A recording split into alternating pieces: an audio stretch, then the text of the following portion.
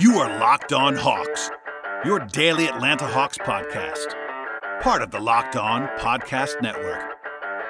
Your team every day.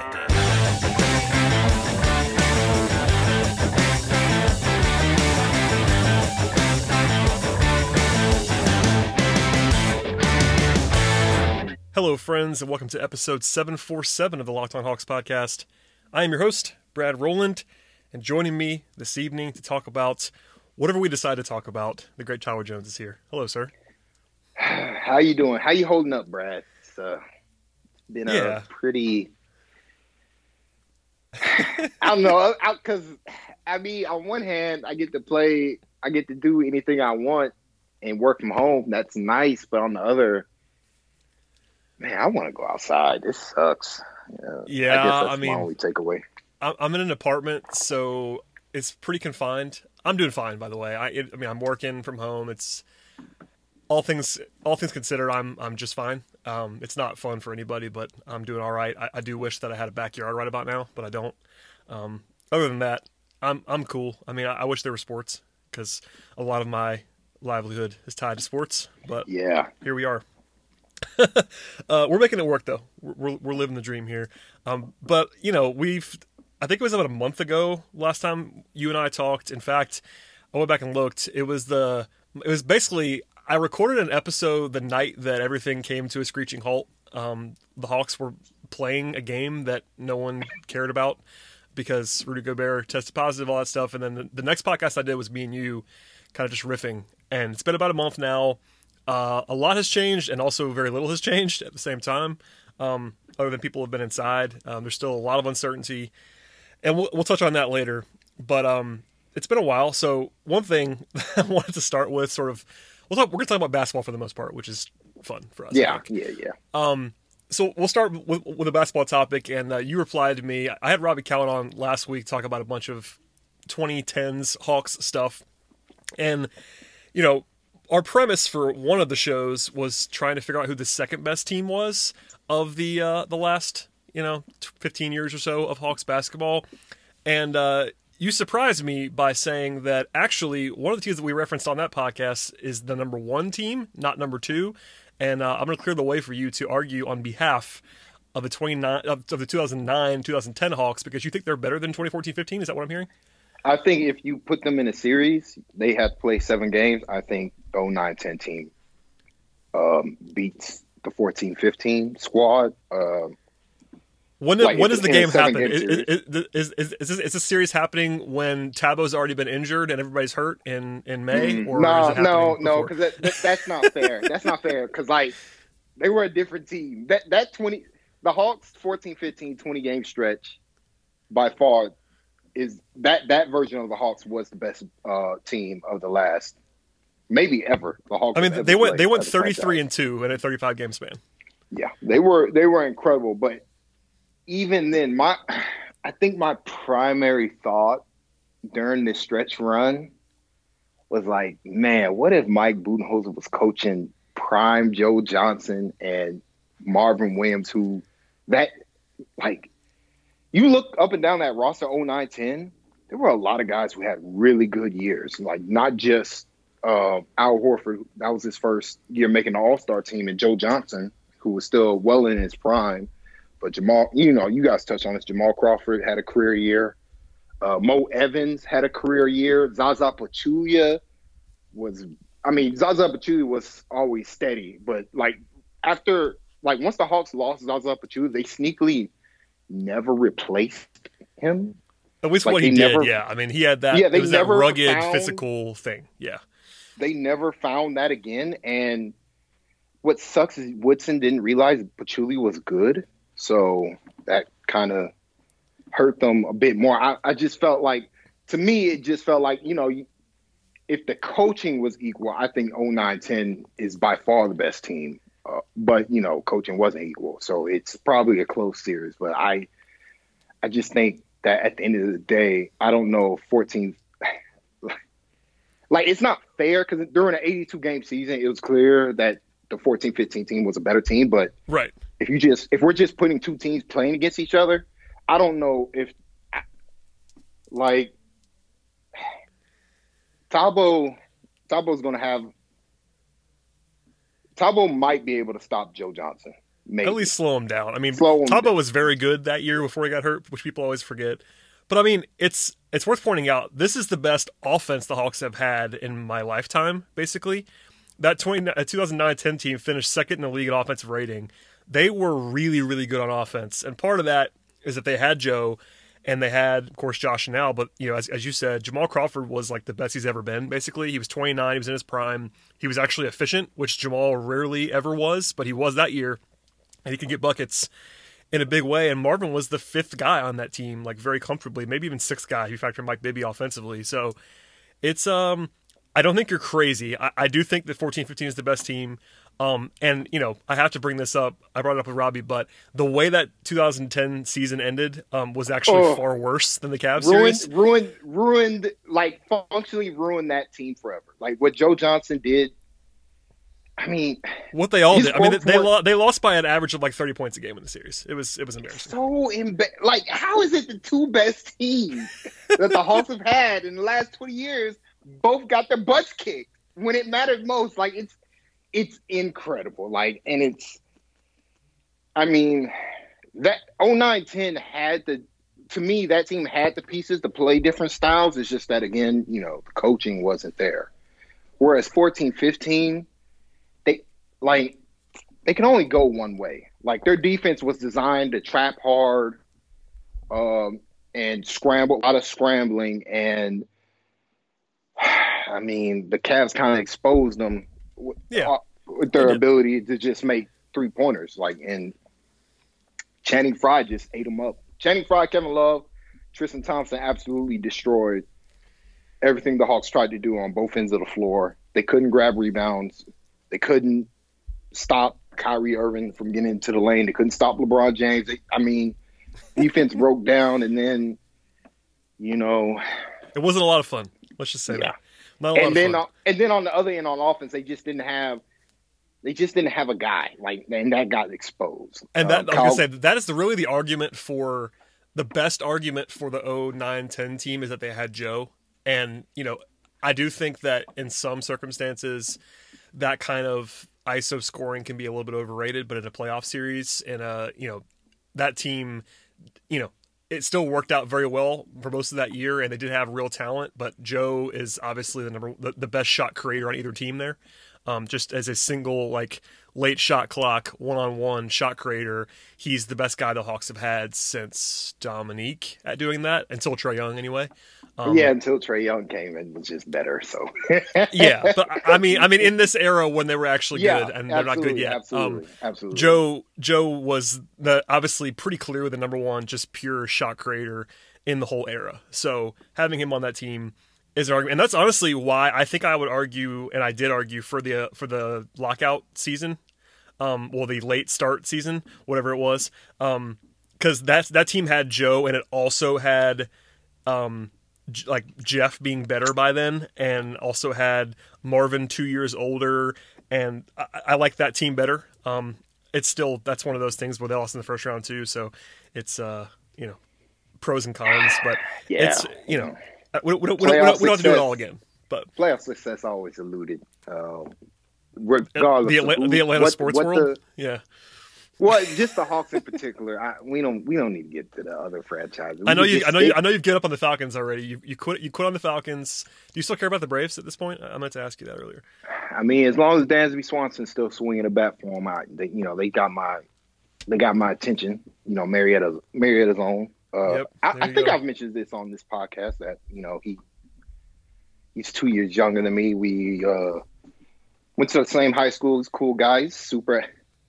He's a crazy athlete. That's the thing. You know, it makes sense that he's a shortstop in professional league shortstop. But he was a great basketball player. A lot of these guys are great basketball players. Like Jeff Francoeur, I would say this about, like, Jeff Francoeur would have been the best basketball player at my high school, and he didn't play basketball. Like, he played until he was in high school, and then he quit because he was playing football and baseball. But he would have been the best basketball player in the school. It's just kind of what happens. Funny, now that I think about it, I don't know why nobody asked him to play football, because we definitely needed a quarterback. That's we getting too deep in the weeds, but it's regardless, okay. The Braves still got him until Dansby stops playing for them.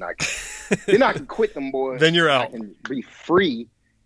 But man, quitting the Falcons was fun. It's good. It's healthy. I wish I could do it. I wish I could do it. Brad, they didn't fire their head coach. No, it's unbelievable. After being a team that's trying to make trying to win a Super Bowl title, they don't even make the playoffs, and the coach doesn't get fired because they win 6 meaningless games when they were out of playoff contention. It was the most Atlanta thing incredible. imaginable. I think I'm gonna do it. I'm actually this week later on gonna do a little bit of Falcons talk on this podcast because it's draft week and I have a guest coming on. But they're gonna trade up again. Yeah, I was gonna say this is what happens to me, and I said this to you offline. I think I've said it on the podcast too. But the Falcons are the only team I have still that is just I'm just a fan. I don't cover them. I write about the NFL some, but not specifically the Falcons. So I can be a crazy person. I can be a fan and not have to worry about it. And they drive me insane. They really do. I don't know if I said this on the podcast, but after 28-3, you gotta understand that was my birthday week. I had came home. I was working in Memphis. I'm back in Memphis now, but I had gone back and forth. But before then, I took the day off from work. I already told my boss I'm not gonna be coming to work on Monday because we're gonna live it up. Because I was confident that the Falcons were gonna win. Defense, they finally had a good defense, and the offense was unstoppable with Kyle Shanahan. I was like, the Patriots aren't gonna we're gonna bust their ass. sorry to cuss, but I was excited. I was like, yo, we got plans. I'm taking that Monday off, and if things go the way they go, I'm probably gonna take Tuesday and Wednesday off too. So we about to get lit. It's 28-3. I am about to be yo, we got to hit the town now. Me and my partners all came to my house. We watching the game. It's the third quarter, 28-3. I'm like, game's over, bro.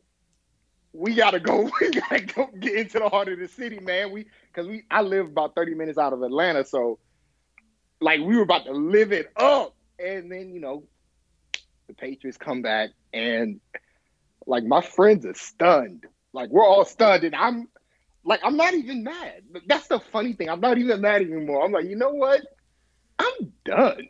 Why? If my friends just left, I was like, at that point, I was like, I should make the 6 hours drive to get to work on Monday. I can probably make it. That was my thought process. If we're being honest, I mean, quitting right then and there was probably the rational thing to do. It's just I can't do it, and but I kind of admire people that can. So there's nothing but pain. There really is nothing but pain. So it was I have my own travel. I went and watched the game with my brother. He was actually living in Nashville. We met halfway. So I had about a 2-hour drive home after that game, and I didn't say a word. I don't think. No, that's the thing. We didn't say anything to each other except, all right, I'm out. And my friends just left. They just walked out just got in the car, and that was it. Yeah, just got in the cars and went home. And I'm just watching the game. I'm like, we were going to hit the town up. I was about to spend stupid amounts of money. Blow all my savings. So I guess it was a good thing that the Falcons, Yeah, they saved you some money. That's all that matters in this thing. So they've done a pretty good solid for me, but that one sucked. And then they let Kyle Shanahan go and kept Dan Quinn. I was like, all right, well. And I would say an underrated loss the following year when they couldn't score from the 1-yard line against Philly.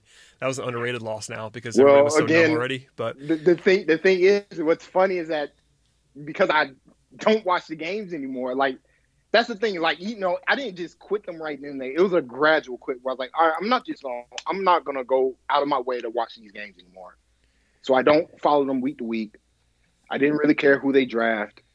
And then, at some point, you're just like, they're not that good. That's true. I've spent the past 15 plus years being a Falcons fan, and they've hurt me in a variety of different ways, and embarrassed me in a variety of different ways. But nothing ever's going to top 28-3. So, my whole thing was they'll get me back if they make it back to the Super Bowl, maybe. That's it. That's the only thing. Because like, if they don't do that, like, why should I care personally? I get it. I really do. And I don't blame you in any way, shape, or form. All right, we've done our throwback segment. We're going to go to a break, and we'll come back and talk more. But first, a word from the good folks at Postmates.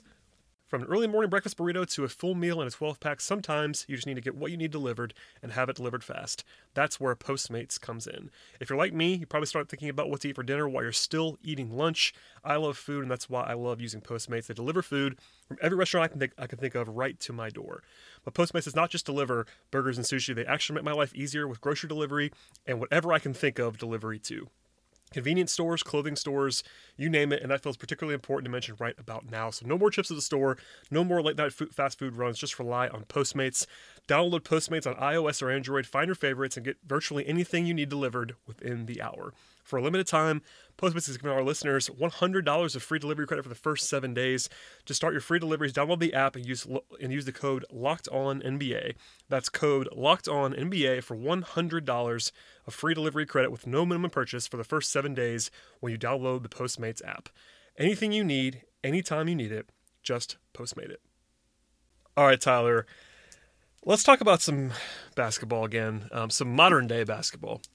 So obviously there's the whole uncertainty of when anyone will be playing basketball again. We'll save that for the end if we want to get back to it. But you've been talking about having some John Collins takes, and people are eager to hear them because I've done some Collins talk recently. I did an episode with Ben Ladner when we talked about all of our player review stuff. But we had a Collins episode a couple of pods ago.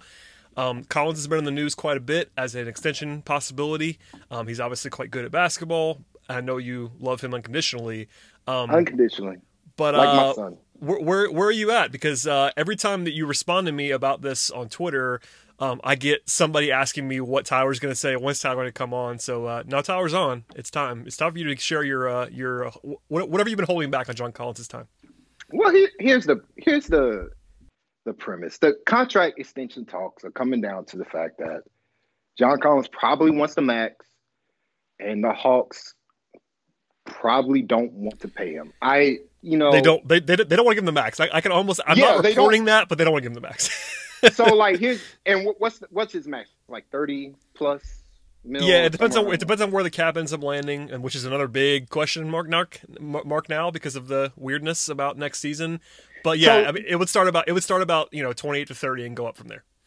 So let's just assume pre-COVID, because that number's almost certainly going to go down. But yeah, we're just gonna assume that for all intents and purposes that his max is around that number. The thing is, so the question becomes: is John Collins a $30+ million basketball player? Right, and that's kind of an interesting question to ask. And it starts with this. Like I said before, I was listening to a podcast and Bomani Jones, and he did one where he was talking about Christian McCaffrey getting his money, becoming the highest paid running back in the NFL, and he broke it down as simply that the Panthers wanted to pay him, and that's why they gave him the money. And he compared McCaffrey's situation to Alvin Kamara of the Saints, where the Saints are, they both Kamara and McCaffrey came into the league together. They're probably similar caliber of football players. You could probably argue one is better than the other, but for the purpose of this discussion, it doesn't really matter.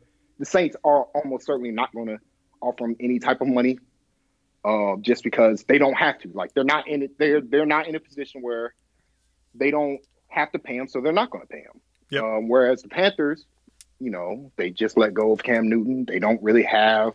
He's their guy. He's clearly their guy. So they're like, all right, we're going to pay him.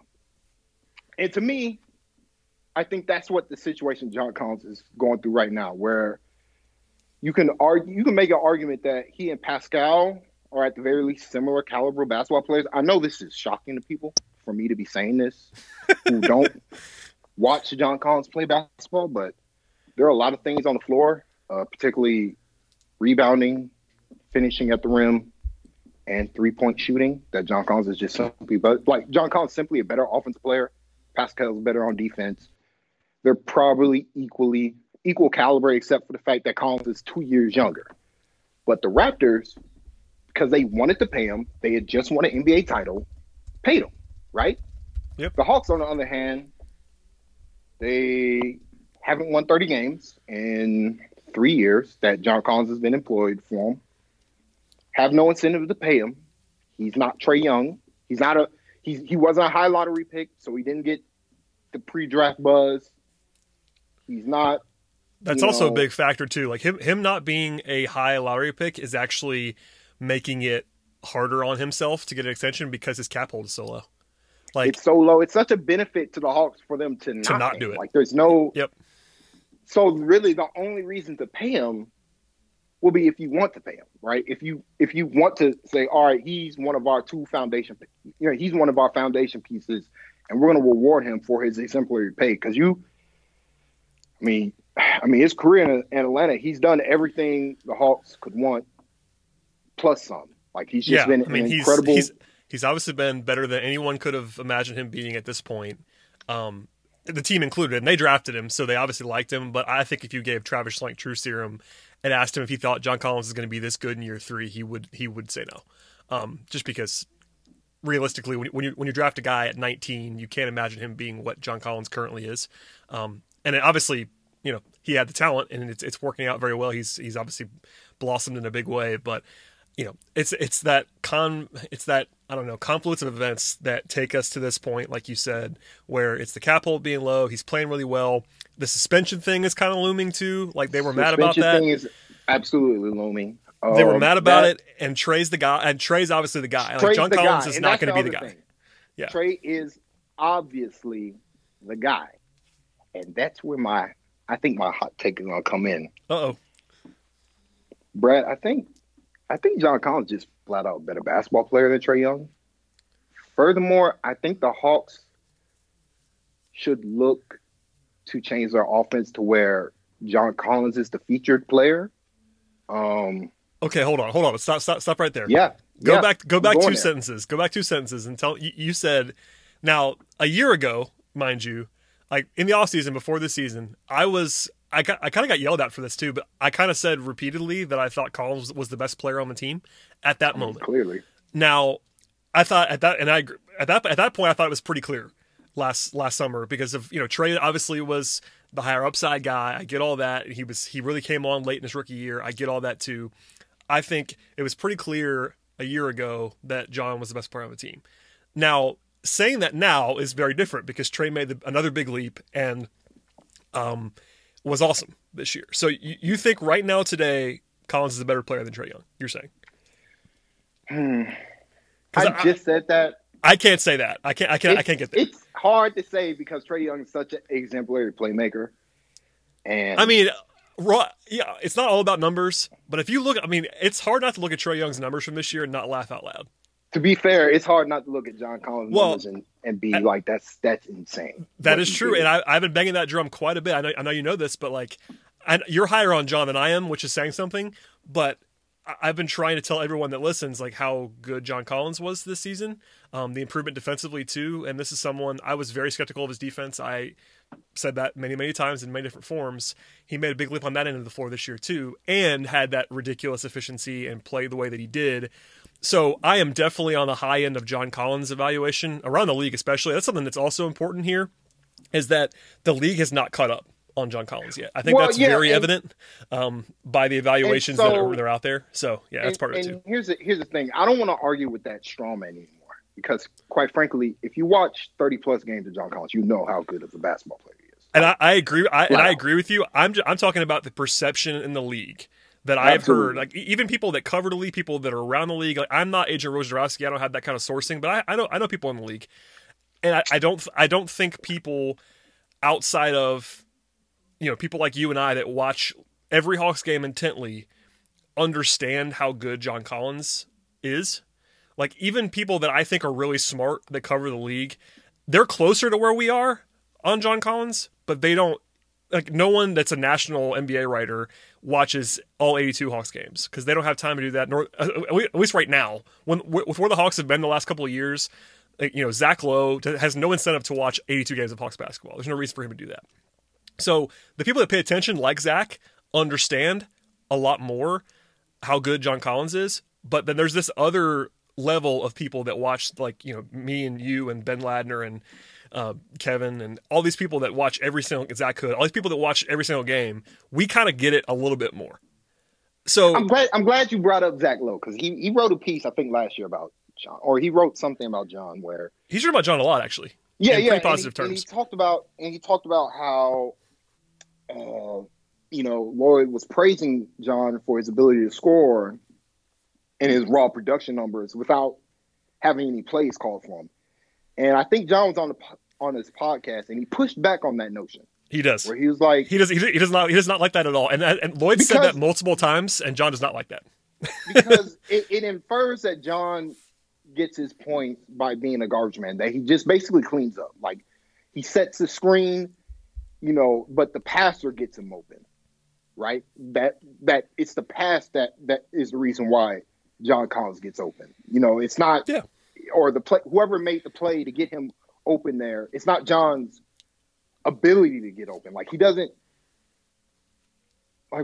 because he doesn't dribble to get himself shots. I was gonna say because he's more of a play finisher, and once you get tagged with that, there's like this stereotype of it, and I'm guilty of this too, because John is a play finisher more than a play creator. That's factual with how it works. But he has a very special skill set in doing that.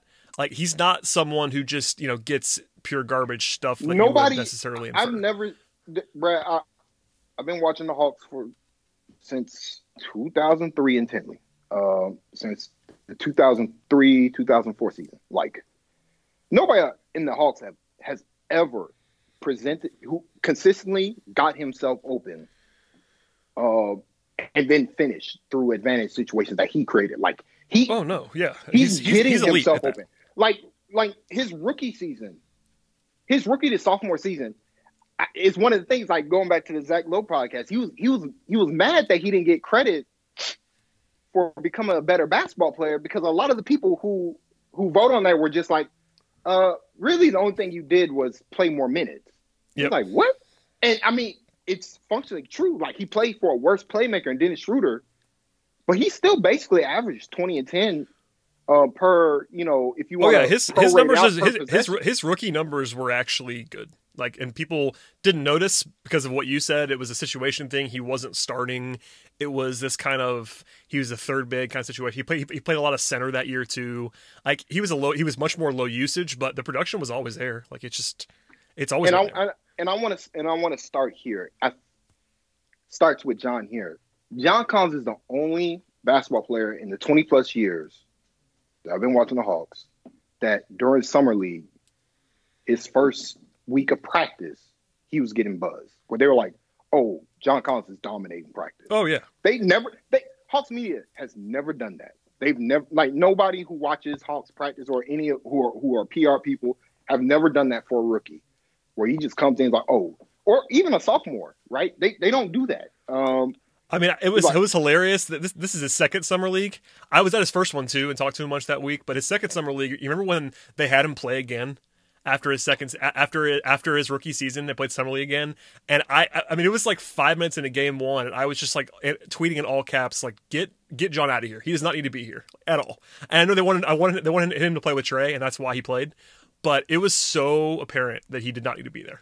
It was like, yeah. So what are we doing? Like, he's been good since he stepped onto a floor. Like, and he's good because he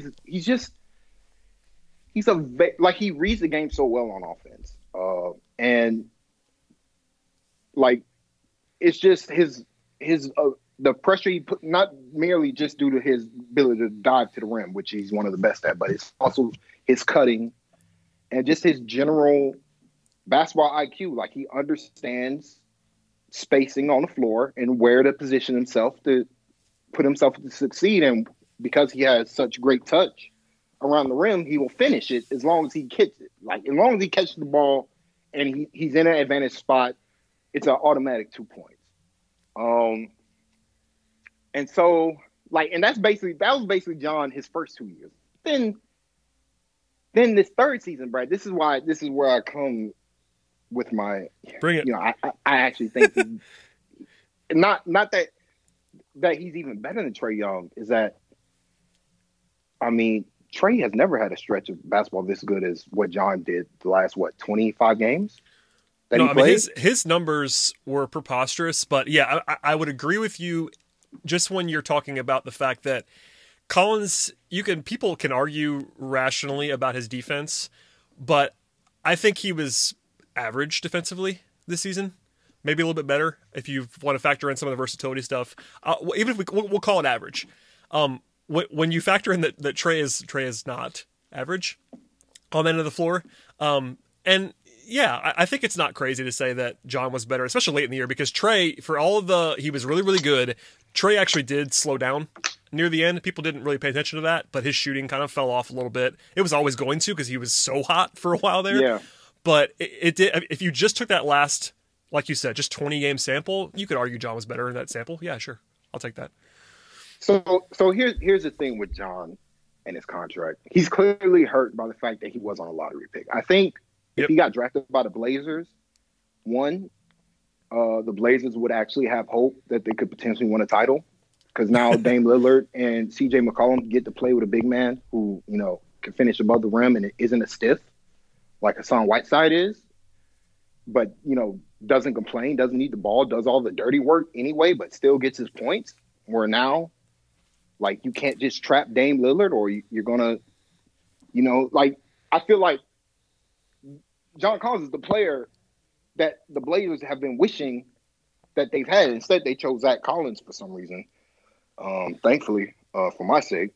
Yeah, I mean, there were multiple times that night, and however, I'll try to veil this a little bit for purposes of not getting myself in trouble. But there were multiple times that night where I think the Hawks thought / knew that John was not going to fall to them, and they were not happy about that because they always wanted him. But they were, I would say pleasantly surprised that John fell all the way to 19. They were not expecting that to happen, and you could tell even that night. And Travis Schlenk is a pro. He can shield his emotions. He's pretty good at it. You could kind of tell how happy he was that night, in the room even. Just the fact that kind of fell in their lap. And again, he wasn't supposed to be a top 10 pick that night. But Collins even getting to 19, even in the moment, was kind of a surprise. He was widely projected in that 15 to 17 range. Most spots, which isn't a huge drop to 19, but they were really happy when he fell to them, very, very happy, and you could see why. Yeah, and so to go back, I know we're bouncing back and forth, but I'm just trying to explain why I think it would be imperative that the Hawks, if they don't give him the max, at least give him something close to it. Because it's the only way they're going to ask you this. It's the only way they're going to save money. It's the only way they're going to save money is they offer him somewhere. Maybe it's not the full max, but it's they're going to have to offer him at the very least what Jaylen Brown maybe basically maybe what maybe they can argue what Giannis and Rudy did. John could sign those type of deals, $25 million a season flat. Yeah, it's basically the Jaylen Brown deal from this last summer. It's around there. It's not the max, but it's a lot of money. It's $100 million. It's not what Pascal got, but it's a hefty sum. Here's my question. I'll ask you this because the number one sticking point on this, and this is something that fans don't care about, and I understand why, but the cap hold thing that I referred to earlier, John's cap hold is $12 million. It's pretty low. And if the Hawks, here's the big thing that we don't know right now, at least I don't know for sure enough to talk about it. If the Hawks want to be max free agent players in 2021, not this summer, but next summer, if they think they can get a max level guy, and that's a pretty good max class. You got guys coming available, that's the Giannis free agency if he becomes a free agent, for instance. It's not going to be Giannis necessarily, but there are multiple guys. Kawhi will be a free agent. Paul George will be a free agent. There are guys in that class that are actual max guys, whereas this year there isn't anybody except for AD who's not going to come here. Everybody else is not a max guy in this class. But if the Hawks want to be, or at least want to pretend to be, free agent players in 2021, they have so much incentive to not pay John now. And they're gonna have to express that to him. I mean, and that's what I mean. They're gonna have to express that to him. That's the number one thing that they should probably bad. do right now. I mean, honestly, if I'm any negotiation, and there will be one, as much as like they can't talk now technically. I'm sure they already are, but they can't. They're not supposed to. What else are they? What else are they talking about? I'm with you, but they're not supposed to talk to him yet about this. Anyway, that is because honestly, that is the number one reason why you would not pay him right now if you were the Hawks. Because there's also the risk factor. Like, there's a little bit of risk when you're paying a guy a year early. It's a very small amount because I think John's going to be durable and good for a long time. But there's a little bit of that. The team's taking on the risk when they're paying you a year early. But even if you remove that altogether, the number one reason why they would not pay him now is that cap hold versus what he's going to get. And that, because you're talking about, that could be $15, $17 million in cap room difference. And that is not a small number. That's a lot of cap room. And that'll be the last time, because if you're a Hawks fan and you're really happy about the rebuild and all that stuff, that is the last time in this rebuild that you're going to have cap room, is 2021. Because then Trey's going to be making $40 million after that. And John's going to get paid, and whatever else happens, that is your one shot. Because this summer, you could trade for someone this summer, that's possible. But in terms of actually signing, like using free agent cap space to sign a max player, your one chance is 2021. If they don't care about that anymore, then you pay John now, and you're kind of locked into that, which is okay in some ways, but they have a lot of incentive to not do it, and that's kind of puts you in that spot, because if you're John Collins, and more importantly almost, if you're John Collins' agent, you don't care about that. You want to make sure your guy gets paid. Like, you got to make sure your guy gets taken care of. And as I said before, the team taking on the risk a year early, there's risk that the player's not taking on. So if John, bangs a knee in January 2021 and hits the free agent market and isn't healthy and he's missed some time, now his market might be repressed. So there's this whole give and take. And obviously, if you're John Collins' agent, you go into the negotiation and put the Basketball Reference page on the desk and say, look at what my guy just did, and then you throw out the contract extensions for guys like Jamal Murray and guys like Jaylen Brown, and talk about how much better John Collins was in year 3 than those guys were in year 3, and how much money they got. I mean, it's going to be a tough pill to swallow when Jason Tatum gets the max and John Collins, and everybody just. Jason Tatum had a great stretch of basketball too during the same time frame, where he was making his 3-pointers and was able to finally get to the rim and finish. And he looked like the player we all thought what you would project of somebody of his talent level. But it's going to be tough if you're John. You're looking, you see that the 2 Boston guys got their money. Yep. When you know that if John was also on that Boston team, he'd get his money too. And furthermore, they'd be a lot better because they could, Kyrie, a big reason why Kyrie left, if we're being honest, is because they really didn't have consistent finishers around the rim other than him. That's why they drafted Robert Williams. Finish. they don't have anybody that does that kind of thing. Now they're really talented. Yeah. They have a lot of wings and all that stuff, but they don't have that. They don't have. Yeah, that but if guy. they had that, Kyrie wouldn't be all angry all the time. Well, that's a bit. I mean, we don't know that to be true. Kyrie's fair, Kyrie. but yes, I understand. No, it's really interesting to me because John. It's such a tough sell for the team that I don't know what Travis says. Here's my thing on John's side, because from John Collins' point of view, he has been sacrificing a lot for this team. It's not, they don't feature him. No, not in the way they didn't start featuring him until this past stretch where he literally didn't miss a shot, and he kind of forced the issue, like where they were forced to give him the ball. I mean, how many times have you or I, either in podcast form or on Twitter, talked about how John needed to get more, be more involved in the offense? And this is my point where I'm like, well, maybe the offense should revolve around John Collins, right? Due to his more consistent, he's just a consistent bucket.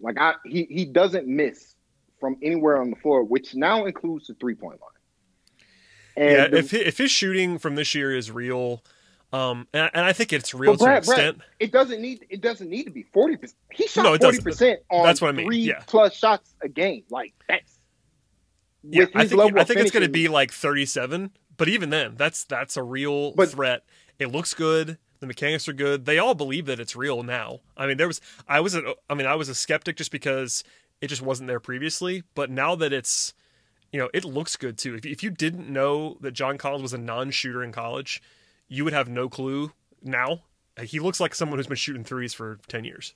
Like, it looks great. It really does. And that helps me to buy it a little bit more, just because, again, like, if you just watch him shoot, it looks like a shooter. It's not like a big man who's learned how to shoot. Al Horford's a great example of this, where like Al became an automatic mid-range shooter. But if you ever watched Al Horford shoot just in an open gym, you'd be like, wait, that doesn't look good. It never looked good. But he worked at it and figured it out. John looks like a shooter, man. He really does when he shoots. And this is where I think John is better than Trae Young now and could potentially be. I can't believe you're saying this, by the way. Just as a sidebar, I can't believe you're saying this. Here's the thing, Brad. You know what else John sneakily improved on this season? His post-ups, particularly on mismatches, where he became an elite ISO post player. Yeah, they don't do it a lot at all. They don't do it. Yeah. But he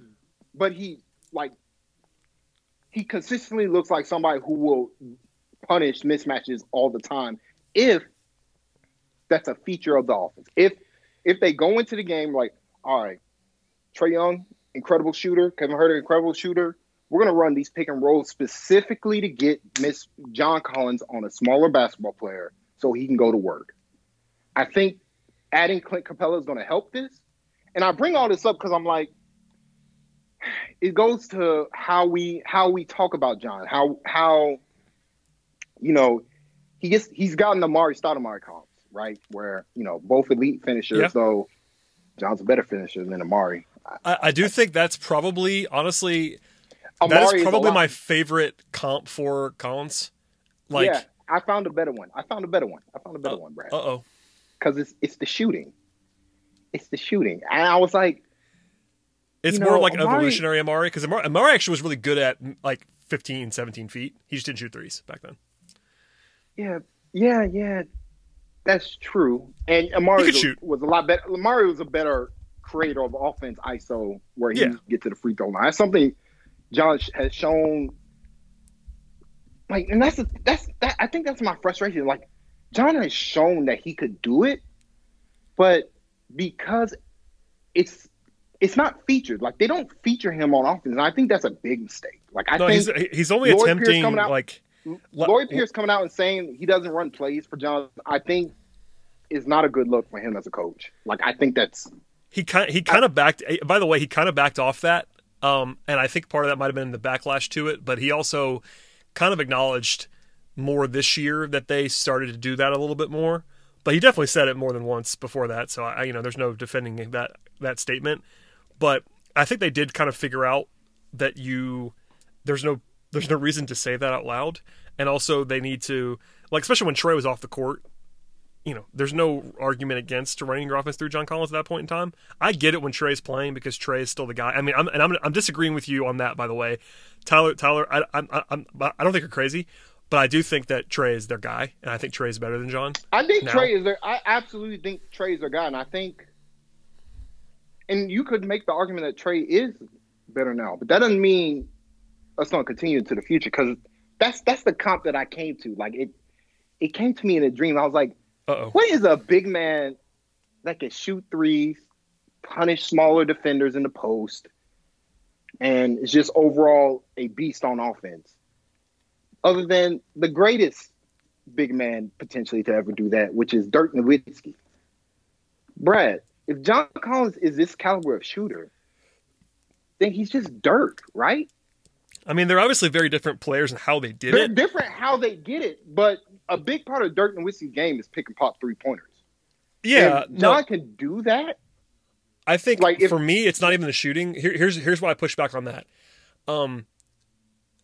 We've yet to see. I'm not saying he can't do this. We've yet to see a world where John is asked to create his own offense in the way that Dirk always created his own offense. And John can do it. We've seen it at stretches. I'm saying as a primary, like, for instance, John Collins' usage, even this season, in his best year ever, was 22%. That's a pretty good usage rate for a power forward. That's a number 2 option. But, that's not number 1 option kind of usage. And granted, it's because he's playing with Trae Young. I get that. But do you think that John Collins can be a guy who catches on the wing and creates his own shot? Against a mismatch, I think he can. Against a smaller, I'm saying like regularly. I'm saying like Dirk, because Dirk was obviously the number 1 option on that team, and I'm trying to go the whole way with the comp here. Dirk was the guy on that team, which is a little bit different, obviously, because they didn't have Trae Young. But Dirk they ran their offense through him, and he pretty much was, he was their number 1 option to create offense. It wasn't like he needed a mismatch. He just kind of went. Was he always their number 1 option, though? Was Dirk Nowitzki always their number 1 option? Because here's the thing: in his prime, he was. Yeah, in his prime, but we're not talking early. about the prime. We're talking about early. Okay, that's the thing. I'm talking about early right now. Sure. Because I was like, you know what? Is there any reason why John couldn't get better? The only thing missing from his game is really ball handling. Yeah, I was gonna say that was my next thing. Was like, John does not handle the ball well now. And by the way, he's never been asked to do that. So I don't blame him for not handling the ball well. But that's the one thing that you could certainly push back on if you're trying to poke holes in Collins. And by the way, Collins is awesome on offense. I'm not saying otherwise. He's an awesome offensive player. But if you're trying to find the evolutionary John Collins, that might be the one where like he can actually, do a dribble move and make a move and get by somebody. He doesn't do that really right now. It's a lot of he does puff and go like he has like one dribble moves. He has one dribble move. But it's not like he's ISOing and doing things like that. He's flashed some of that, but he hasn't done it not consistently, like you said. Yeah. But here's the thing: everybody talks about John Collins like he's this finished project. He's 22 years old. When Dirk Nowitzki was 22 years old, you know what his usage percentage was? Because I got to look up right now. It was Dirk 22%. was probably like year 3, year 4 in 22? Yeah, year 3, yeah, 22, same age. 22% usage percentage. He wasn't the go-to guy yet, right? No. The funny thing is, John and Dirk had, and the reason why I brought the comp up is because, per 100 possessions, John has, through his 3 seasons as a Hawk, he shot around 3 threes a game at 37%. Dirk shot around 5.5 threes a game per 100 possessions at 37% as well. And I was like, my thought process is this. If John is this caliber of shooter, it's going to force teams to have to switch. It's going to force teams to play mismatched basketball against him because you can't leave John open from the 3-point line anymore. Like that's not an option. Like above the break threes for the Hawks for John Collins is a great play. It's a great end of the possession. One of the best plays the Hawks do is Trae Young is on the inbounds where John's inbounding the ball. Trae sets a back screen for a big. The big rolls. And John passes the ball to the side and then gets the ball back and makes the open 3-pointer because of all the action. Like you have to account for Trae Young, you got to account for Kevin Huerter, all that good stuff, and that just naturally leaves John Collins open. And it's like he's kind of automatic from that spot. And I want to see more of that. I want to see John feature before we say that he can't be Dirk Nowitzki. Can we at least try? Can we try it? No, Can we? Because here's my point. If the Hawks are trying to win basketball games, like if they're actually, everybody's like, we want to be a playoff team. Well, if you want to be a playoff team, you have to consistently get good offense every possession, and getting John Collins open looks. There's no better offense than that. The only thing with his efficiency, Trae Young getting to the foul line. I was gonna say with his efficiency, it's very obvious that running things to him more often is a good idea. I'm not where you are. No, but Brad, I'm not. Ultimately, this is me projecting. Like, I think he can. I think that's a ceiling that I didn't think John had in him. until he's flashed his shooting. Now I'm like, well, if he can do that and he can punish mismatches, what if we featured him? What if the Hawks, like, you watch the Pelicans. The Pelicans do a lot to get Zion the ball in advantageous situations. What if the Hawks did some of that? What if a big man set a screen for John Collins? Right? Yeah. In order to get a switch. In order to do something else. Like, even on draft shows, like I've been talking about the fact that even seeing what John can do as like a short roll passer and like a guy running dribble handoff stuff, that's kind of what I want to see from him too. Like, they've not done a lot of that, and obviously he's so good in pick and roll, and they run so much pick and roll that I get it. That's Trae Young, John Collins pick and rolls are unguardable when you have shooting on the floor with them. Yep. So doing that as your primary offense does make sense to me, but letting John do more on offense needs to happen, especially when Trae's not on the court. Like, that's just, it's very simple. Like, he's very clearly, even if you think less of him than, not even less of him than you do, but less of him than I do, he's still very clearly their second best player, and an awesome offensive player. So at the very least, I think it would make a lot of sense to kind of see what else he can do as a growth guy. And listen, I was wrong on the evaluation of Collins. I didn't see him doing this, much less what he could do beyond this. And like, you're still higher than I am. You still think that he can do things that I probably think he can't do eventually. But it's not crazy to like think that he's gonna get better than this. Maybe not efficiency wise. His efficiency this year was so like comically good that you can't like project improvement on a 66% true shooting. Like, you just don't get better from there. I'm not saying that he's gonna do better on that, but there's still growth in other things, like his passing can grow. Like, if he adds getting to the foul line more, maybe. Who knows? Yeah, he's got to get to the line more. I think he's going to get to the foul line a lot more just due to the fact that he's going to be playing a lot more minutes alongside Capella, who was a big man that. So the way teams guard John now is that they put their best rim protector on him just because of the fact that his primary role is as a dive man, so he's functionally a center. And they smartly put him on because, one, nobody John's size can really hang with him physically. There are only like two guys in the league. I think one is Giannis. The other is my boy from Orlando, who I'm blanking on. But those are basically it. The rest just struggle because Johns just has an advantage over him strength-wise most of the time. And I think now that, now with Capella, you have to put your best your best rim protector / rebounder on Capella, or he's just going to eat you alive on the glass. And I think that's just going to lend itself to John having more advantageous situations where he's going up against smaller guys consistently. You'll see his offensive rebounds tick back up again because he's going to be shooting more threes at the same time, just due to the fact that he has that size mismatch. And that's being bigger than your man is the best advantage every NBA team has. On each other. Like, if you're bigger and you're similarly skilled, you're typically a better basketball player.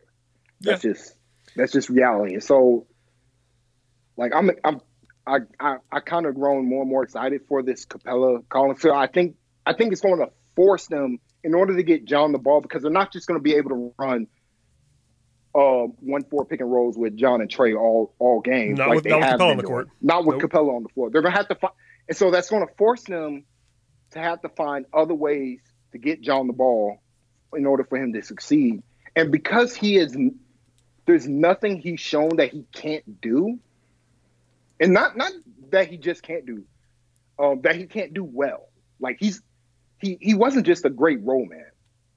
He was a great pick and pop big. He was a great, ISO post scorer.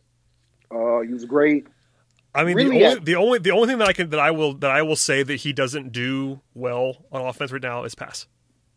And my thought was in this, and I watch John when he tries to play make. A lot of it, he's very right-handed in his playmaking. He doesn't. Yeah, he's just not a natural playmaker. He's never done it before. But like, he flashes when he's in advantageous situations. He'll throw it to the corner. Yeah, it's Like, not that he's incapable. Like that's something I want to point out. It's not that he's incapable of passing. The problem is twofold. One, he's such a good finisher.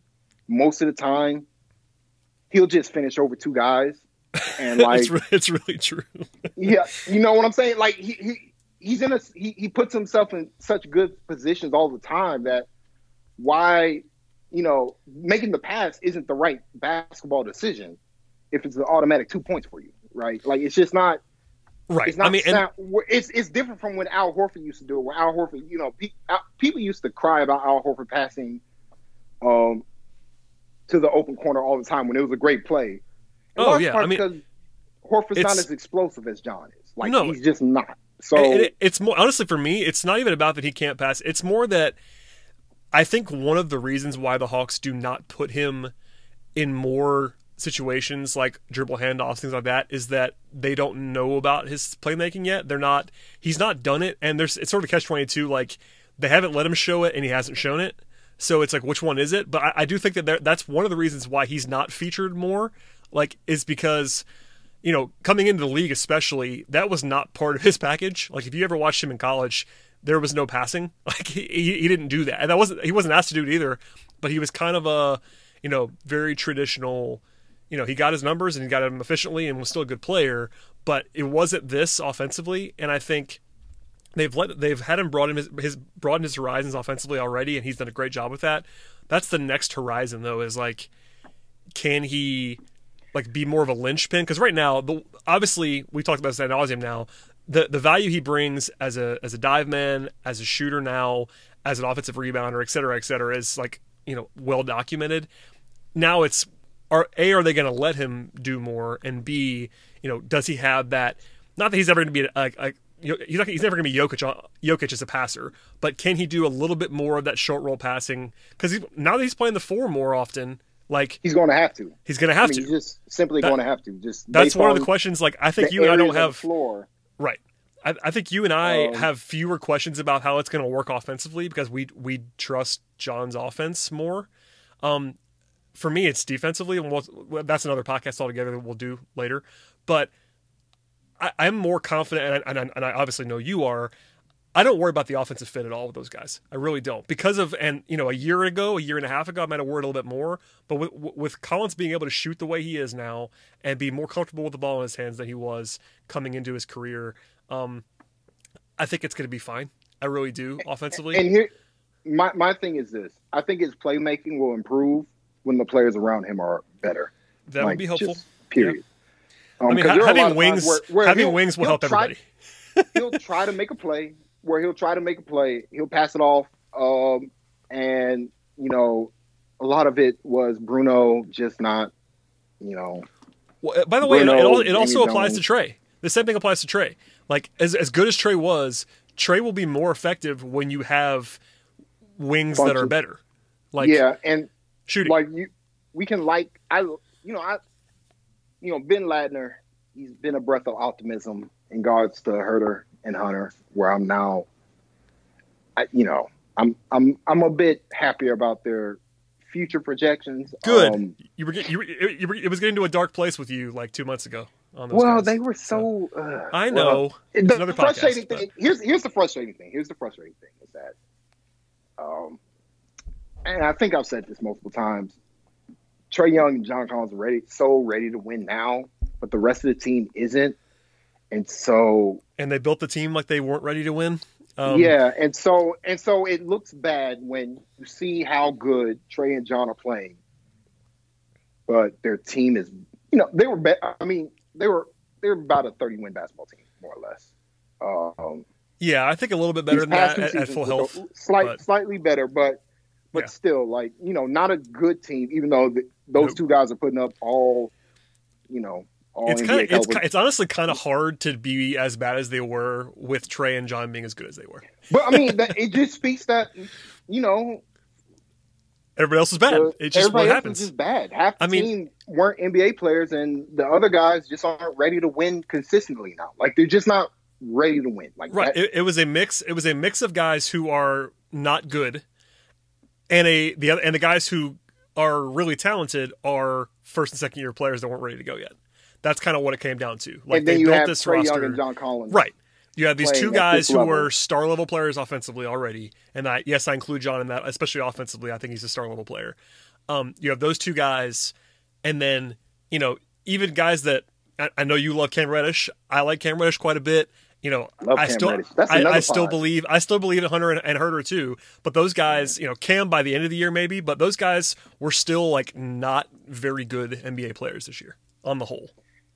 And so, I think you're right. And my thing is that, it was a mistake, in hindsight, that the Hawks decided to punt on this season and not sign quality veteran basketball players, like good basketball players, to pair alongside Trae and John, because that's what good basketball, that's why I'm not concerned with Capella and Collins fit, because they're both good. And if you got good basketball players, they tend to figure it out. Yep. Paul Millsap and Al Horford didn't actually have – they were kind of the same basketball player, more or less. They didn't really exemplify – they didn't mask each other's weaknesses, and they didn't strengthen each other's strengths, but they were both good, and it worked great. Like, you could say the same for Josh Smith and Al Horford before then, where – those guys they're just good. I mean, being good. They were small. They were small, and they consistently lose possession battle on a game-to-game basis. But they were so much more talented than the team they were playing. Just with those two guys playing every game, It's actually a good point overall. That I'm probably falling into this trap as well. Like, fit does matter, but at the end of the day, having good players is just very helpful. Like, fit is something that really matters at the highest levels, especially. But Capella is a great example. Like, the biggest discussion point when they traded for Capella was how's it going to work with Collins, rather than Clint Capella is really good at basketball. And the difference between Clint Capella and the guys he was replacing is basically the ocean. So, I don't know. It's just, I get it. And we did it, and I was more positive than most people were on the fit between Collins and Capella. But, like, even if you didn't love the fit, Clint Capella is good. Like, Clint Capella is immediately your third best player. Immediately. Like, the minute he plays his first game, he's your third best player. Now, obviously, you're hoping that Reddish and those guys jump him. But, like, if you assume Clint Capella is healthy right now, today, he's your third best player. Like, it's not even a discussion for me.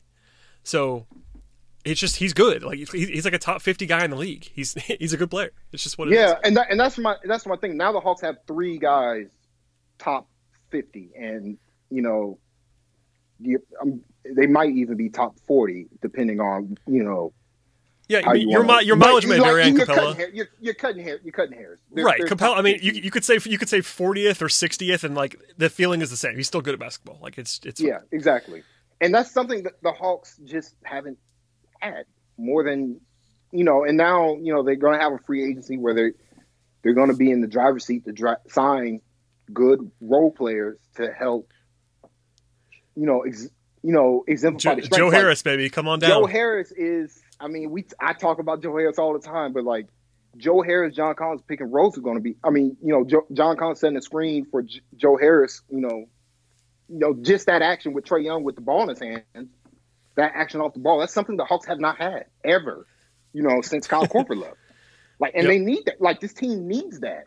They need that level of gravity on the perimeter beyond just Trae Young. And Herter is a good shooter, but he hasn't shown that he's capable of coming off a screen and just rising up and knocking it down. That is Kevin Herter's next frontier, and that's the. If you're a Hawks fan, you're hoping that this pandemic alleviates a bit, and Kevin can get in the gym and start watching Kyle Korver film.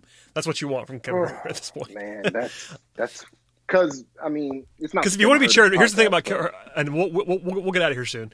But here's the thing about Herter: if you want to be charitable, his first offseason, he didn't have one because he couldn't do anything. He was hurt, and then last year he had the weird knee thing. Yeah. So maybe it's just that he's got to get an offseason in, and I don't believe that necessarily, but that's possible.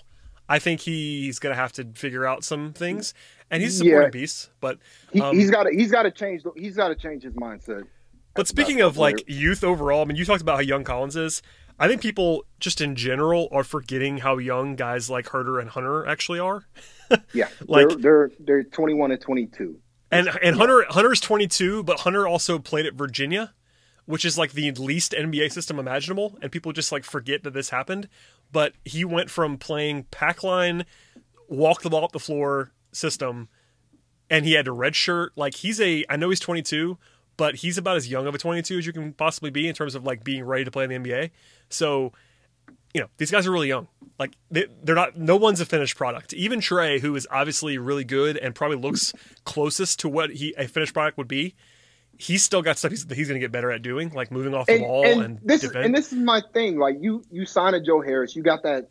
You have actual movement off the ball that Trae Young has to pay attention to. Whereas before, it's just really Herter and Hunter standing around. Not because they're not good finishers at the rim. They can't get there off the dribble. The only way they can score efficiently and effectively is if Trae Young sets them up.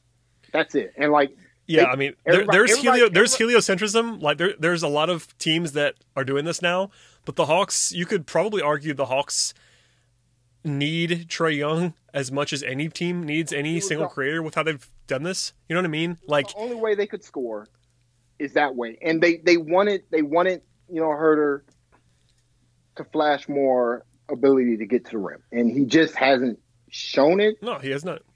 And it's compounded by he just doesn't move off the ball. Like his movement off the ball is pretty bad. Like, I mean, my thing is with Herter is like he should be looking at Duncan Robinson. He should be pissed that he's better than him. That Duncan Robinson is better than him. Should be pissed. Go blue, though. Way more talented a basketball player than Duncan Robinson. I mean, Duncan Robinson. All you need to know about Duncan Robinson is that he was playing Division III basketball 5 years ago. Division III basketball. Herter is a much more talented basketball player, and I think he can be an equally caliber shooter. But he has to actually work at it. He's got to accept that, I mean, I don't want to get into that, but it's just like Herter just has to. We'll do all that later, I promise. But but my thing is with Joe Harris, coming off screen.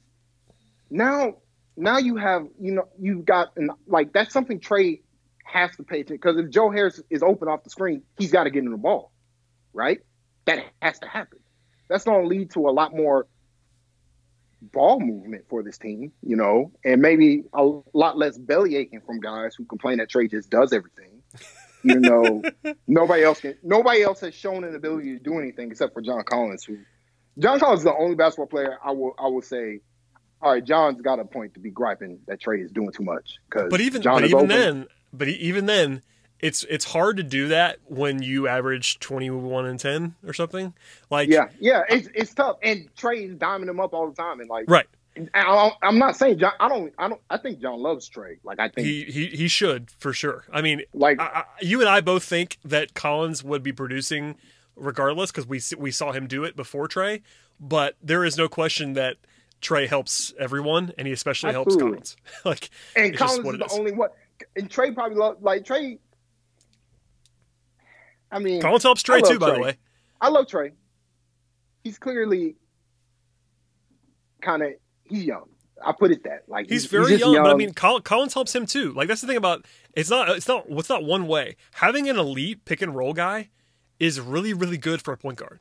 I know Trae Young is awesome, and he's still the guy for them on offense, but it's very helpful. And now he has two of them, because Clint Capella is really good at pick and roll, really good. So now you should have basically a elite pick and roll dive man on the court at all times when Capella is healthy. That's really good for an offense and really good for a point guard. So I don't know. There's all kinds of things, and we can talk about this stuff till we're blue in the face. But overall, I think your Collins point has gotten across. We could probably call this the John Collins podcast, but it's he's really good. He's really underrated, and I still think that they're not going to pay him this summer to bring it all full circle, just because of all the things involved between the pandemic and the cap hold and everything. I would guess they're not going to pay him now. But we'll see. With addition. If he's willing to take a discount, then they might pay him. I will be. I think I've said this before. I'll say it again now. I will be stunned if the Hawks give him a market value extension this summer. Like, if they give him $100 million, I'll be surprised. Like, very, very surprised. The only thing is that if they don't do that, they risk alienating the only emotionally mature basketball player. Yeah, no, you don't want to get him lost. Right. I think this is unfortunate for John, but I think the Hawks will probably, if I'm put myself in that room, I think the Hawks probably have to bring up the suspension and hold it over his head a little bit and be like, "Hey, John, we love you, but like you screwed us on this, and we're not, that's not why we're not paying you." But like it's harder for John to pull what you just said. And I agree with you, by the way. I think John is a smart guy who is mature, but it's harder for him to like play that card. Has he ever gotten a tech? Like, I don't know. I don't think he has. Because it's shot like. No, he just runs back. I mean, he'll play. It's shocking that John just plays. He plays so hard, and that's the first thing I said about him when he was like first coming in. Like his rookie season when he was playing, a little bit, not a ton, was starting by the end of the year, all that stuff. John Collins plays so hard. Like his engine runs at all times. It runs in the preseason. I've like made joking tweets about how they need to get John off the court in fourth quarters because he's just not going to stop playing hard. Like they'll be down 30 and he's like going up over two guys for rebounds, and I say, John, don't do that. Don't stop. Please don't do that. And now I'm gonna gripe about his perception that he's not a winning player because he plays hard all the time. I'm like, I don't understand. I feel like what it is though. It's just because of his defense. It's just because of defense. It's not empirically true though. Like, no, I'm with you. It's the not. Hawks I mean, only win when John Collins is playing. They don't win basketball games. If John Collins is not playing, if he's hurt or if he's suspended or whatever, they don't win. Like, there's these last two seasons, the difference between when John Collins is on the floor compared to when he's out. I was going to say, 2 years ago, he had easily the best net rating on the team in his second season. Like they were like almost a league average team when he played, and they were dreadful when he left. This year it was a little bit less stark, but still they were much better when he played than when he was sitting. His defense got better. He just doesn't. At the end of the day, to wrap this whole thing up, he doesn't fit in that neat little box. Like because he's not a center. If John did everything that he did now and was 7 feet tall, if John were European. We'd be having different discussions. I'm not sure it's that. I mean, it could be, I guess. No, but I think if he was 6'11", because like we just discount his shooting. No, I agree. I feel like a lot it's of people underrated. just flat out like everybody discounted his shooting his rookie season when he was trying it. And I was it is. I fully agree with you that his shooting is undervalued, especially nationally. Like. I think that it's fair to point out that he shot 40.1% this year from three. That probably isn't real. I think it's probably like more like 37. But then, that's really valuable, man. 37% is really good.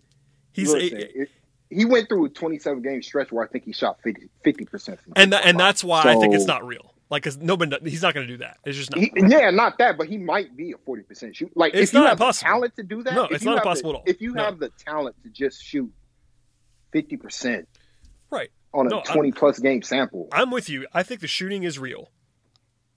And because of that, I think the league not catching up to Collins is twofold. I think people that are smart. I'm talking about people that are smart. I don't care about like casual fan in Phoenix. I don't care about that guy. I'm talking about people that actually watch the league nationally. I think the two things that people have not figured out just yet on Collins are the shooting, which you just said. And number two is the defense got a lot better. Like, is he perfect defensively? No, he's really not. But he's no longer the guy he was in year two when it was like, what in the world is happening? Why is he not blocking any shots, getting any steals? Why is he playing so passively? That's funny. Is it he's just better. He was hurt? Is it possible he was hurt? He was. For most of that year until he had the ankle at the beginning of the year. Yeah, I mean he was not because you look at the numbers. He was a different basketball player post All-Star break on defense. Where And he's still honestly, he still is a guy that you have to worry about a little bit defensively. And part of that is just the way the league is right now, because especially if he's playing power forward, he's a very traditional power forward defensively in a league that doesn't have a lot of traditional power forwards anymore. Like you have to either have him be a primary rim protector, which he probably is not great at, or he gets put in situations where he's having to guard small ball fours. And it's all this stuff about again, I think his defense came a long way, and I worry about it less. But that's what I'm saying now. Like, people think that his defense is still what it was in year 2, and it's not. Here's the thing. I think that concern is valid, but I think it misses that he was a pretty good help defender. No, that is his. Honestly, he was good on the help side. The thing I worry about now is when he's actually in the action. Like his pick and roll defense is bad. It is. It is. Like it is. And that's a problem. And honestly, here's the other thing about this that's a low key. I think people know this, but I think you would hear a lot less about John Collins' defense if he wasn't playing with Trae Young. Yeah, that's the problem. Like, because everyone says, and this is probably right, just for the record, but everybody says, look, when you have Trae Young, you can't have a weakness in the big man on defense. And I totally get why you're saying that, because it actually probably is true. It's just that John is a little bit better than people think he is. But that is the problem with having Trae. And obviously he's really good. But that I think you would hear a lot less about John Collins' defense. It's a big problem. If John played on a better basketball team, that's what I mean. We wouldn't even be talking about his defense. He'd probably be considered a good defender. Like, and part of it is that he came in the league. The way people talk about John's defense, I find laughable, because they talk about it in like Kevin Love-ish terms. No, I find that to be nonsense. Yeah, honestly it goes back all the way. He's a way better defender than Mark Stoudemire ever was. Ever. It goes Mark back Stoudemire all wasn't near the rebounder that John Collins is on defense. Flat out. I'm telling you, it goes all the way back to the draft, because he was so bad in college. It was so bad. The tape was so bad, and everyone pointed it out. And when people think that of you coming into the league, it's hard to erase that perception. Like, even Ben Simmons, this is hilarious. Until like a year ago, people were like worried about Ben Simmons' defense because he didn't try in college. Like, Ben Simmons is a terror on defense, but because he didn't try it in college, people were like, well, big question about his defense. And it's like, well, no. And you know what? This original perception of him frustrated me to no end. Even when they drafted him, Brad, I was like, my biggest concerns with any big man is, are they slow-footed, and do they hold up physically? Because if they're not either, then you can learn to be good on defense. Like, that can be learned. Like, defense is not as natural to him as it is on offense. Like, that's clear. No, it's not. But he was young. He was drafted as like a 20-year-old. Like, I think he was only 19. I think he was 19, but no, I mean, and I'm guilty of this, honestly, because I watched the tape in college and it was terrifying. I mean, so it's fair. It's fair, but like, I'm guilty of this. But it's one of those things where, because he was an unheralded prospect, nobody knew where he came. Like, he came out of nowhere. He's a guy who came out of nowhere. He was a 4-star prospect out of Florida who went to Wake Forest, and his sophomore year had one of the best, college basketball seasons for a sophomore in NCAA history. But he was an unknown. Nobody's seen him before. In high school, he was just he was kind of a chubby kid. He lost a lot of weight. Then his explosion came, and like, he turned into a different basketball. Like, functionally, he became an NBA player. Functionally, to a lot of people's eyes, overnight. So they evaluate him in the sense that how he plays is that he's a finished product. Because, like, for whatever reason, only certain guys are given the credence that they'll improve. Lauri Markkanen is given the credence that one day he can be better than what he is right now. But John Collins, when he stepped onto the floor, even though he was dominating, everybody was like, he can't really get better than this. Right? Yep. That brings it full circle, too, to the thing we talked about at the very beginning. Simply cannot be better than what he is right now. And I find that to be ridiculous. Because there are a bunch, like, to me, the big men who are elite finishers and elite three-point shooters don't exist. It's basically Karl Towns and John Collins. And John Collins is a better finisher than Karl Towns, though Towns is, Towns is the featured player. He's Towns is the best shooting center of all time. Of all time. So, but yeah, I'm with you. But it's like, how about how about instead of, treating him like the 19th pick in the draft, why don't we treat him like, he's an all-star caliber basketball player that he is, and you feature him. And that gets to my point was like, well, if you put him in more position, like if you put him play him alongside better basketball players, and this is my point where I brought up the Blazers. I was like, if he played for the Blazers, he would have played for a good basketball team, and he would have helped their biggest weaknesses that they've had, which is another guy to, do something. Like, just do something on offense. Just be consistent scoring. Like, that's something they don't have in Portland. I think he would have been that third player that they've been looking for. And then they could have potentially done something with that instead of what they got right now, which, it's, regardless, that's a Blazers podcast. But like, to me, I'm like, why can't John get better? He's only 22 years old and he's shown consistent growth. Like, my thing was, again, he showed that he's gotten better in the post. Like, that's objectively true. Like, he's shown he can now punish mismatches. How about we now feature that, right? Combine that with his three-point shooting, which, for the totality of his career, he's a 37% three-point shooter. Like, totality. Like, and that's just that's factually true. Like, you can't argue with, like, at this point, like, for his position, for a 4, even for a power forward, that's good. Yeah. And then you add to the fact his elite finishing, his ability to roll, his elite dive man abilities, like, and his offensive rebounding, which, I mean, there are nights, Brad, there are nights where he just deletes a basketball team. Like, the Celtics, every time the Hawks play the Celtics, the Hawks and Celtics play each other, the first thing that becomes apparently clear is that they have no answer for John Collins. Because they can't keep him off the glass.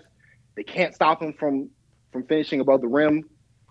And, Jaylen Brown and Jason Tatum are too small and too weak to really handle him. And Daniel Tice isn't that strong enough to handle him either. So it's like he kind of works them. But they don't feature it when they play each other. And so they go in these ruts where they're not scoring because they're trying to beat, they're doing all these other things. They're doing these Kevin Huerter pick and rolls, doing these DeAndre Hunter pick and rolls, Trae Young trying to do everything. And it's like, how about we simplify the game a bit for everybody? Yeah. Like, our offensive game plan be, we're going to get John the ball. Because we know if we get it to him, he's going to score. So, instead of it being, we're not running plays for him, Trae's still the guy. But the game plan is to get John the basketball in areas where he can score. And since he has such a variety of ways to score now, I think, hopefully next season, if there is a next season, they look to feature that. And yeah, no, I think you're right, and I think they're gonna use him more. I think will hopefully use this extra time to dive in a little bit on that. But I think we're dug in. You are obviously one of the leading John Collins supporters in the world. Somebody got to do it, man. No. I hear too many podcasts where I got to hear people talk about John not a winning player. No, there's some national stuff that makes me want to hang up sometimes. Obi Toppin is going to be a better offensive player. Oh, he's got such a variety of skills, even though he did it in the 8, bleeping 10. Like, get the at 20, man, dog. Like, I think Obi Toppin's going to be a good offensive player, but yeah, I'm not on board like that. So, keynotes, John Collins is good, and I think they're not going to pay him, but we'll see if they do, and eventually they will. I think they will eventually, but we will see what happens. Tyler, we've gone long as always. Please plug yourself. I know you tweet about basketball sometimes, and you'll be back again whenever we get bored. I guess, if there's some hope that there's a maybe if they return to the season or a new, like, there's a plan going forward. I don't know. I'll definitely be talking about the Hawks. Right now, it's Final Fantasy VII Remake, and you can have my takes at Jonesy2X4. If you don't want to be spoiled, I haven't posted anything too spoilery with that game, but just want to say on this podcast, like, it's one of the greatest games I've ever played, and I'm having a blast, and I can't believe this game is real. That's I guess that's the only thing I'll say about that. But again, you can get all that: video games, anime. Sadly, no sports. So I don't know if you're not into those two things, unless you want to hear every once in a while me get mad about other stuff that I'm not going to bring up on this podcast. Thank you. You follow me at Jonesy2X4 on Twitter. Yeah, and whenever I say something on a podcast that Tyler doesn't like, he'll tell me on Twitter, and you can laugh. Absolutely, right? Absolutely. So there you go. Thank you, sir, for joining me. We will do this again. I don't know. Next time it'll be the Cam Reddish show. Yeah, we'll do. Maybe we'll just do deep dives on every single pod. I know Ben and I are doing these player reviews, but we'll kind of just double down, I think, on a couple of other guys. So we'll get into that. Just to say, like, I'm 100% lockstep with Ben Landner saying that Cam Reddish was the most fun player to follow this season. Yeah, I think that's that's right. Even though I enjoy Trae, like it may seem like I'm down on Trae Young. I'm not. Like, no one would accuse you of being down on Trae Young. I don't think. Hopefully, there are some nights where Trae Young has it going, and I'm just laughing how stupid good he is. Yes, I think.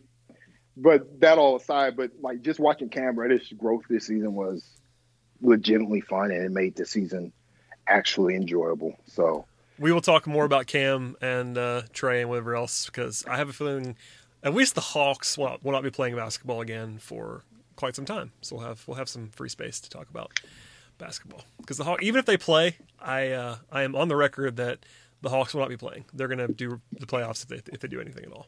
So we'll see what happens. But thank you, brother, for doing this. And as for everybody else, please subscribe to the pod, and we'll see you guys next time.